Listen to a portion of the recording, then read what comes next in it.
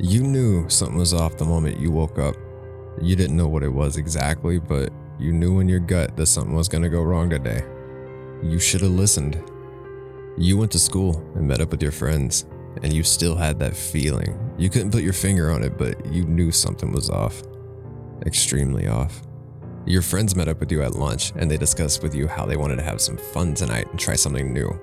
They wanted to meet up in that rundown warehouse so that all of you wouldn't get caught.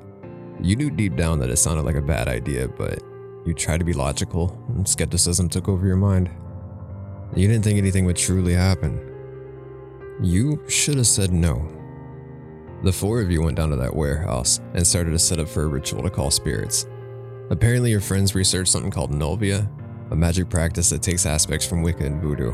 They wanted to try out the rituals that could summon things they didn't understand just to see if they were real. And if by chance what they summoned was indeed real, then they would capture it on video, share it around the internet for popularity. You should have stopped them. You saw them create a heptagram on the floor with black spray paint, writing weird symbols from the diagrams they saw while they were researching Nulvia. You felt uneasy as you saw them set up candles, and even burn sage and set up salt to protect you all from anything evil that may try to attack you. However, even with all that protection, you still felt something was off. You should have stopped this. You all joined hands and chanted something one of your friends told you would make the ritual work. At first you felt nothing was wrong, even doubted that something would rise from the symbol in front of you all. You even started to joke around and snicker underneath your breath to calm yourself down. But there was still that hint of anxiety that told you to stop and run before anything happened to you. You didn't want to believe it though. You were convinced that nothing was going to happen. You even boldly called out the name of the spirit you wanted to summon and asked if it was there. You teased it because you thought nothing was going to happen. And when you opened your eyes with your friends, you looked around to see the candles and the sage were still lit. You sighed to yourself a little, and you started to boast about how much of a crock that ritual was. You should have done that. In the darkness, you can hear the panicked whimpers of your friends. You felt the anxiety and fear in your chest pumping, trying to claw and escape from you. And you were frozen though, and you couldn't do anything but watch as the heptagram glowed a grayish light in front of you and your friends. You all saw the flames of the candles illuminate a reddish maroon flame light up one by one, and backed away from the ritual space.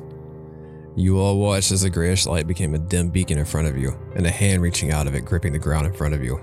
It pulled itself up from the portal to reveal an ashen body with dark slits for eyes, a mangled and wide jaw with sharp teeth, long arms, big hands with 7 fingers, and an agile frame. You thought it looked human, but its features were disturbing. You could tell that it was something more intense and malevolent. It looked at you with its eyes and smiled. And you just stood there. That thing slowly walked towards one of your friends as he backed up. It just smiled as it backed him up into the wall and slowly raised him off his feet with its multi-digit hand. And as he screamed and pleaded for his life, it smiled as it ripped apart his face with its jagged teeth. Blood and viscera were tossed around as everyone looked on in horror, letting out blood-curdling screams as the monster chewed on your friend's face with absolute delight and swallowing chunks of its brain and skin tissue. You tried to make a break for it. That monster quickly threw down your friend's carcass and started to work on the other two, toying with him as he chased him around the warehouse. One of your friends, sadly, was caught by the neck and impaled by the creature's hand through his chest. You and your remaining friend stood by the warehouse door staring helplessly until the predator locked its eyes on both of you.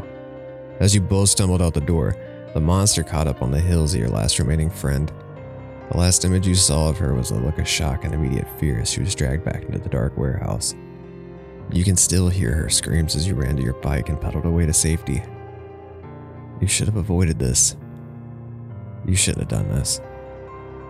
You shouldn't have came. As you rode your bike to freedom, you kept checking over your shoulder to see if that thing was following behind you.